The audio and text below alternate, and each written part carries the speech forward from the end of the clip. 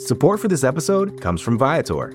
Experiences are what people love the most about travel. That's why Viator has over 300,000 bookable experiences, so there's always something for everyone. They offer everything from simple tours to extreme adventures. Plus, Viator's travel experiences have millions of real traveler reviews, so you have the information you need to book the best activities for your trip. Download the Viator app now and use code Viator10 for 10% off your first booking in the app.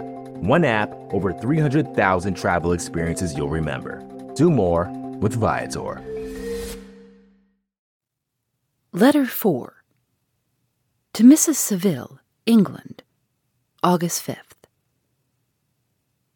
So strange an accident has happened to us that I cannot forbear recording it, although it is very probable that you will see me before these papers can come into your possession. Last Monday, July 31st, we were nearly surrounded by ice, which closed in the ship on all sides, scarcely leaving her the sea room in which she floated.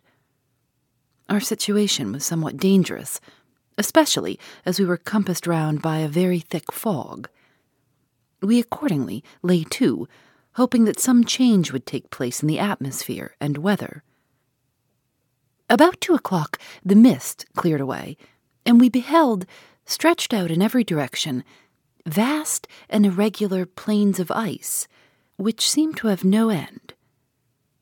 Some of my comrades groaned, and my own mind began to grow watchful with anxious thoughts, when a strange sight suddenly attracted our attention.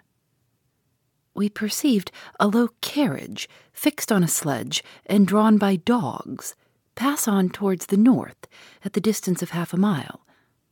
A being which had the shape of a man, but apparently of gigantic stature, sat in the sledge and guided the dogs. We watched the rapid progress of the traveler with our telescopes, until he was lost among the distant inequalities of the ice. This appearance excited our unqualified wonder. We were, as we believed, many hundred miles from any land, but this apparition seemed to denote that it was not, in reality, so distant as we had supposed. Shut in, however, by ice, it was impossible to follow his track, which we had observed with the greatest attention. About 2 hours after this occurrence, we heard the ground sea, and before night the ice broke and freed our ship.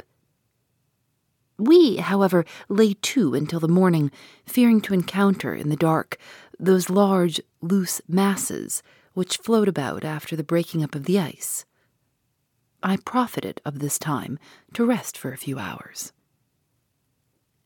In the morning, however, as soon as it was light, I went upon deck and found all the sailors busy on one side of the vessel, apparently talking to someone in the sea. It was, in fact, a sledge, like that we had seen before, which had drifted towards us in the night on a large fragment of ice. Only one dog remained alive, but there was a human being within it whom the sailors were persuading to enter the vessel. He was not, as the other travelers seemed to be, an inhabitant of some undiscovered island, but a European. When I appeared on deck, the master said, "Here is our captain, and he will not allow you to perish on the open sea." On perceiving me, the stranger addressed me in English, although with a foreign accent. "Before I come on board your vessel," said he, "will you have the kindness to inform me whither you are bound?" You may conceive my astonishment on hearing such a question addressed to me from a man on the brink of destruction, and to whom I should have supposed that my vessel would have been a resource which he would not have exchanged for the most precious wealth the earth can afford. I replied, however, that we were on a voyage of discovery towards the northern pole. Upon hearing this, he appeared satisfied and consented to come on board. Good God, Margaret, if you had seen the man who thus capitulated for his safety, your surprise would have been boundless. His limbs were nearly frozen, and his body dreadfully emaciated by fatigue and suffering. I never saw a man in so wretched a condition. We attempted to carry him into the cabin, but as soon as he had quitted the fresh air, he fainted. We accordingly brought him back to the deck and restored him to animation by rubbing him with brandy and forcing him to swallow a small quantity. As soon as he showed signs of life, we wrapped him up in blankets and placed him near the chimney of the kitchen stove. By slow degrees, he recovered and ate a little soup, which restored him wonderfully. 2 days passed in this manner before he was able to speak, and I often feared that his sufferings had deprived him of understanding. When he had in some measure recovered, I removed him to my own cabin and attended on him as much as my duty would permit. I never saw a more interesting creature. His eyes have generally an expression of wildness, and even madness. But there are moments when, if anyone performs an act of kindness towards him, or does him any the most trifling service, his whole countenance is lighted up, as it were, with a beam of benevolence and sweetness that I never saw equaled. But he is generally melancholy and despairing, and sometimes he gnashes his teeth as if impatient of the weight of woes that oppresses him. When my guest was a little recovered, I had great trouble to keep off the men who wished to ask him 1,000 questions, but I would not allow him to be tormented by their idle curiosity in a state of body and mind whose restoration evidently depended upon entire repose. Once, however, the lieutenant asked why he had come so far upon the ice in so strange a vehicle. His countenance instantly assumed an aspect of the deepest gloom, and he replied, "To seek one who fled from me." "And did the man whom you pursued travel in the same fashion?" "Yes." "Then I fancy we have seen him, for the day before we picked you up, we saw some dogs drawing a sledge with a man in it across the ice." This aroused the stranger's attention, and he asked a multitude of questions concerning the route which the demon, as he called him, had pursued. Soon after, when he was alone with me, he said, "I have doubtless excited your curiosity, as well as that of these good people, but you are too considerate to make inquiries." "Certainly, it would indeed be very impertinent and inhuman in me to trouble you with any inquisitiveness of mine." "And yet you rescued me from a strange and perilous situation. You have benevolently restored me to life." Soon after this, he inquired if I thought that the breaking up of the ice had destroyed the other sledge.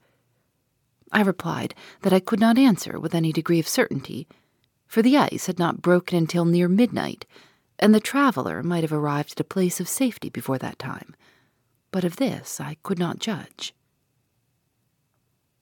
From this time, a new spirit of life animated the decaying frame of the stranger. He manifested the greatest eagerness to be upon deck to watch for the sledge which had before appeared. But I have persuaded him to remain in the cabin, for he is far too weak to sustain the rawness of the atmosphere. I have promised that someone should watch for him and give him instant notice if any new object should appear in sight. Such is my journal of what relates to this strange occurrence up to the present day. The stranger has gradually improved in health, but is very silent and appears uneasy when anyone except myself enters his cabin. Yet his manners are so conciliating and gentle that the sailors are all interested in him, although they have had very little communication with him. For my own part, I begin to love him as a brother, and his constant and deep grief fills me with sympathy and compassion. He must have been a noble creature in his better days, being even now in wreck so attractive and amiable. I said in one of my letters, my dear Margaret, that I should find no friend on the wide ocean. Yet I have found a man who, before his spirit had been broken by misery, I should have been happy to have possessed as the brother of my heart. I shall continue my journal concerning the stranger at intervals, should I have any fresh incidents to record. August 13th. My affection for my guest increases every day. He excites at once my admiration and my pity to an astonishing degree. How can I see so noble a creature destroyed by misery without feeling the most poignant grief? He is so gentle, yet so wise. His mind is so cultivated, and when he speaks, although his words are cold with the choicest art, yet they flow with rapidity and unparalleled eloquence.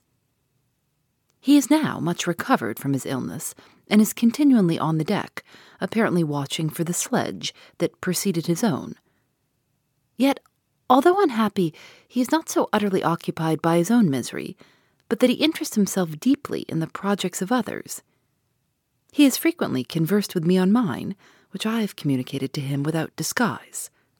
He entered attentively into all my arguments in favor of my eventual success, and into every minute detail of the measures I had taken to secure it. I was easily led by the sympathy which he evinced to use the language of my heart, to give utterance to the burning ardor of my soul, and to say, with all the fervor that warmed me, how gladly I would sacrifice my fortune, my existence, my every hope, to the furtherance of my enterprise. One man's life or death were but a small price to pay for the acquirement of the knowledge which I sought, for the dominion I should acquire and transmit over the elemental foes of our race. As I spoke, a dark gloom spread over my listener's countenance. At first I perceived that he tried to suppress his emotion. He placed his hands before his eyes, and my voice quivered and failed me as I beheld tears trickle fast from between his fingers. A groan burst from his heaving breast. I paused. At length he spoke in broken accents. "Unhappy man, do you share my madness? Have you drunk also of the intoxicating draught? Hear me, let me reveal my tale, and you will dash the cup from your lips." Such words, you may imagine, strongly excited my curiosity, but the paroxysm of grief that had seized the stranger overcame his weakened powers, and many hours of repose and tranquil conversation were necessary to restore his composure. Having conquered the violence of his feelings, he appeared to despise himself for being the slave of passion, and quelling the dark tyranny of despair, he led me again to converse concerning myself personally. He asked me the history of my earlier years. The tale was quickly told, but it awakened various trains of reflection. I spoke of my desire of finding a friend, of my thirst for more intimate sympathy with a fellow mind than had ever fallen to my lot, and expressed my conviction that a man could boast of little happiness who did not enjoy this blessing. "I agree with you," replied the stranger. "We are unfashioned creatures, but half made up, if one wiser, better, dearer than ourselves. Such a friend ought to be. Do not lend his aid to perfectionate our weak and faulty natures.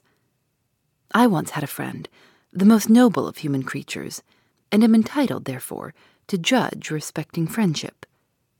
You have hope and the world before you, and have no cause for despair. But I have lost everything and cannot begin life anew." As he said this, his countenance became expressive of a calm, settled grief that touched me to the heart. But he was silent and presently retired to his cabin. Even broken in spirit as he is, no one can feel more deeply than he does the beauties of nature. The starry sky, the sea, and every sight afforded by these wonderful regions seems still to have the power of elevating his soul from earth. Such a man has a double existence. He may suffer misery and be overwhelmed by disappointments. Yet, when he has retired into himself, he will be like a celestial spirit that has a halo around him, within whose circle no grief or folly ventures. Will you smile at the enthusiasm I express concerning this divine wanderer? You would not if you saw him. You have been tutored and refined by books and retirement from the world, and you are, therefore, somewhat fastidious. But this only renders you the more fit to appreciate the extraordinary merits of this wonderful man. Sometimes I have endeavored to discover what quality it is which he possesses that elevates him so immeasurably above any other person I ever knew. I believe it to be an intuitive discernment, a quick but never-failing power of judgment, a penetration into the causes of things, unequaled for clearness and precision. Add to this a facility of expression and a voice whose varied intonations are soul-subduing music. August 19th. Yesterday, the stranger said to me, "You may easily perceive, Captain Walton, that I have suffered great and unparalleled misfortunes. I had determined at one time that the memory of these evils should die with me, but you have won me to alter my determination. You seek for knowledge and wisdom as I once did, and I ardently hope that the gratification of your wishes may not be a serpent to sting you, as mine has been. I do not know that the relation of my disasters will be useful to you.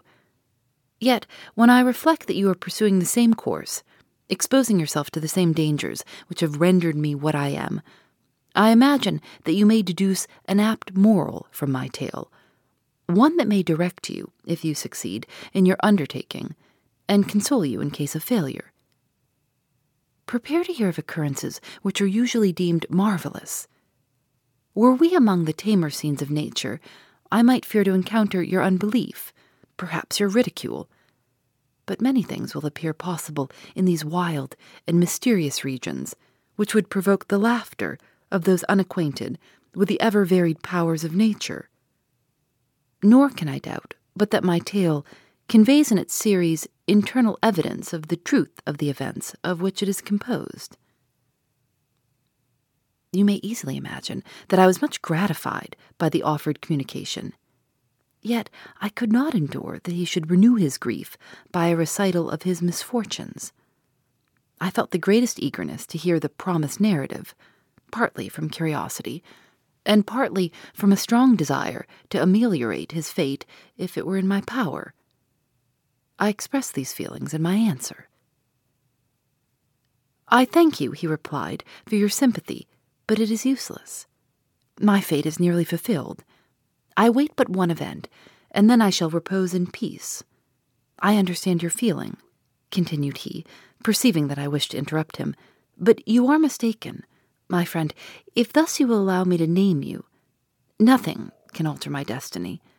Listen to my history, and you will perceive how irrevocably it is determined."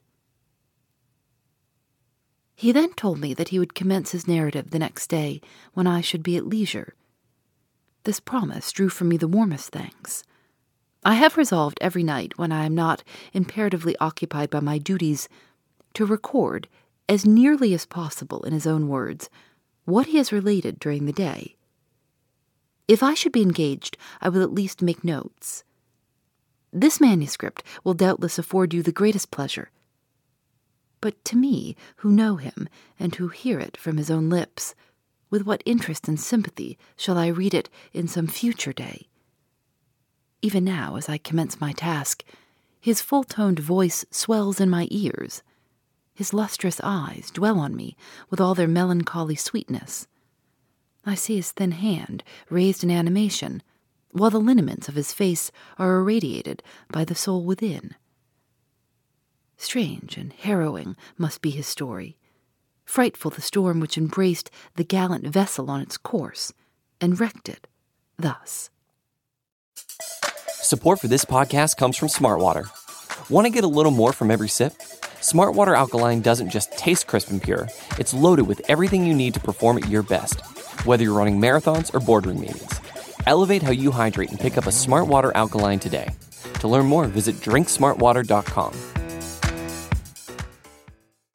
Phoebe Reads a Mystery is recorded in the studios of North Carolina Public Radio, WUNC.